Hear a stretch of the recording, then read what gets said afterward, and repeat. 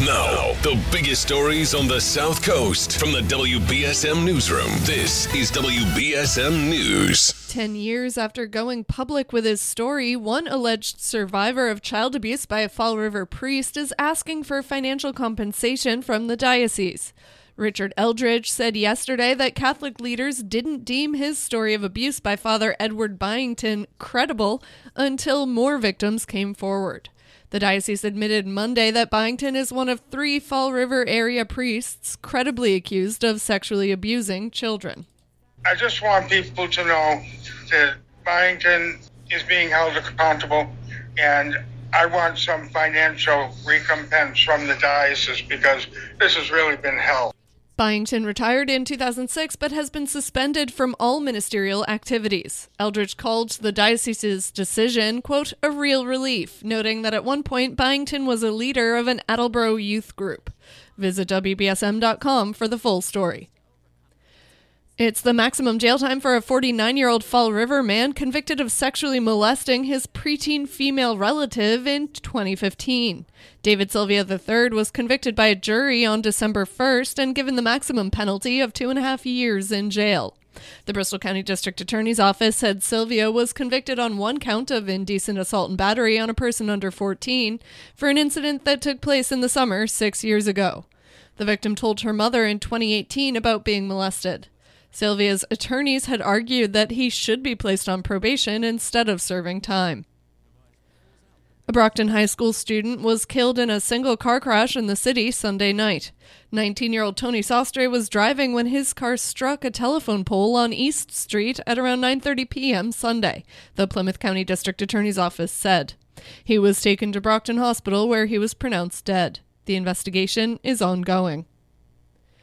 State Attorney General Maura Healey is seeking to reverse the dismissal of criminal neglect charges against 2 former leaders of a veterans home where nearly 80 veterans died after contracting COVID. A Massachusetts judge dismissed the charges in November against former Holyoke Soldiers Home Superintendent Bennett Walsh and former medical director Dr. David Clinton. The judge said there was a lack of evidence that their actions led to the deaths. Clinton's attorney says they'll fight the appeal. Nurses at a Massachusetts hospital allege that hospital leaders are defying a state order to delay certain surgeries, though officials at the facility say they're following state rules. The Boston Globe reports that nurses at Brigham and Women's Hospital are asking Massachusetts officials to investigate. The Massachusetts Nurses Association, a union that represents 3,500 Brigham nurses, told the state health department Monday that operating rooms remain as busy as ever, despite a state order to curtail scheduled surgeries. Brigham spokesperson Lori Schroth says the hospital is complying with state rules and that decisions about which surgeries to postpone are based on criteria developed by experts. Starbucks workers at 2 Boston area spots are looking to unionize days after the first successful union vote at a Starbucks in the U.S. GBH News reported Monday at least 36 of some 47 Boston area employees put their names down on cards indicating they want to form a union. They're located in the town of Brookline and Boston's Allston neighborhood. Starbucks has fought unionization at its stores for decades.